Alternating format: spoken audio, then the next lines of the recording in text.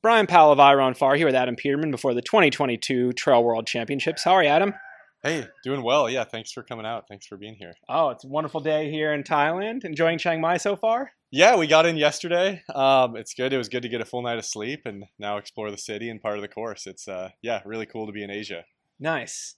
Well, going back in time a little bit, at Western States, after you won there, you said you were going to take some downtime. Yep. Did you totally. actually do that? I really did. Yeah. I think I said I'd take the whole month of July off, Yeah. and I pretty much did off of running. I mean, I was biking and hiking and did a few backpacking trips, but it was pretty unstructured training for me, and it was good. Yeah, it was a good thing to do, I think. Did you come out of that feeling really refreshed and eager to train again? I was eager to train again, but I honestly didn't feel that good starting up again. I think what happened was I took 5 weeks off, and you take 5 weeks off and you don't feel good starting up again. I mean, I was out of shape. I was out of running shape. Yeah. So a lot of August was tough building up again, but It was also your first 100-mile race and your longest race man. By a bit, by 40 miles. So yeah. That's got to take something out of you. Oh, for sure. Yeah, I think I had a minor, or I don't know if it was minor, just a calf strain.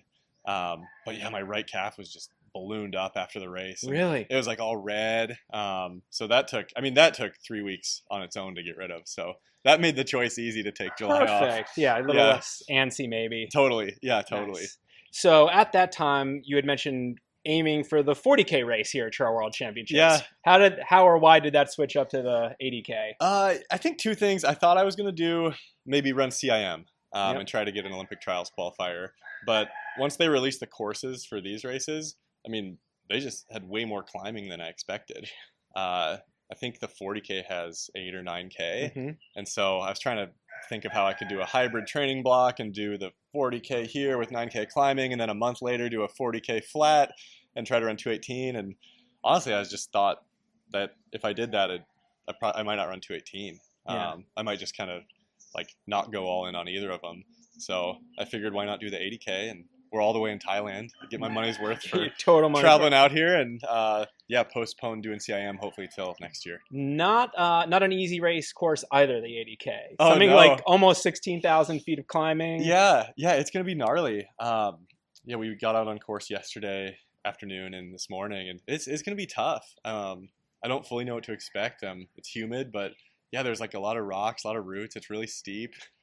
There's a lot of variables out there. Totally. So you got out on the course in the afternoon and you were running. Yeah. How was dealing with that heat and humidity, and how maybe did you prepare for that? Honestly, it wasn't as hot as I thought it would be. The humidity is different. It's not humid in Montana.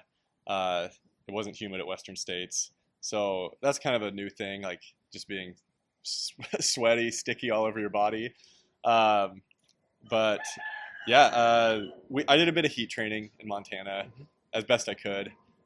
In terms of running, sauna, what did that look I did like? both. Yeah, I would wear all my clothes, bunch of different layers, be out there like Rocky Balboa, just doing easy runs. I did that for about a week. But then it legitimately was just pretty cold, and so even doing that wasn't hot enough. Yeah. So then I was just in the steam room at my gym and in my friend's sauna. So trying to make it work. But yeah, I don't know.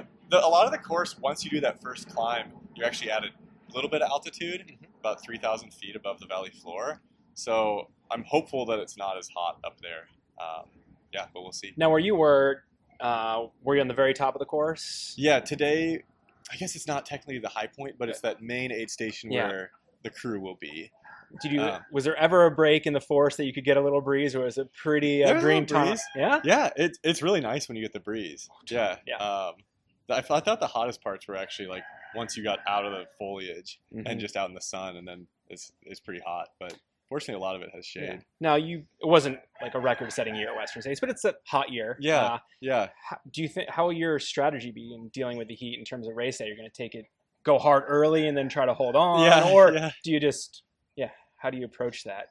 I think at Western States is nice because you have so much crew, and then every aid station has ice. And I think here I'll have ice at mile 5 and 30 and 40, and so I'll have it way less. So I mean, I'm just kind of thinking, just not go out too hard, and not I don't know, I don't want to boil over, because at States when you have the ice, you get that every 30 to 45 minutes, and that helps a ton.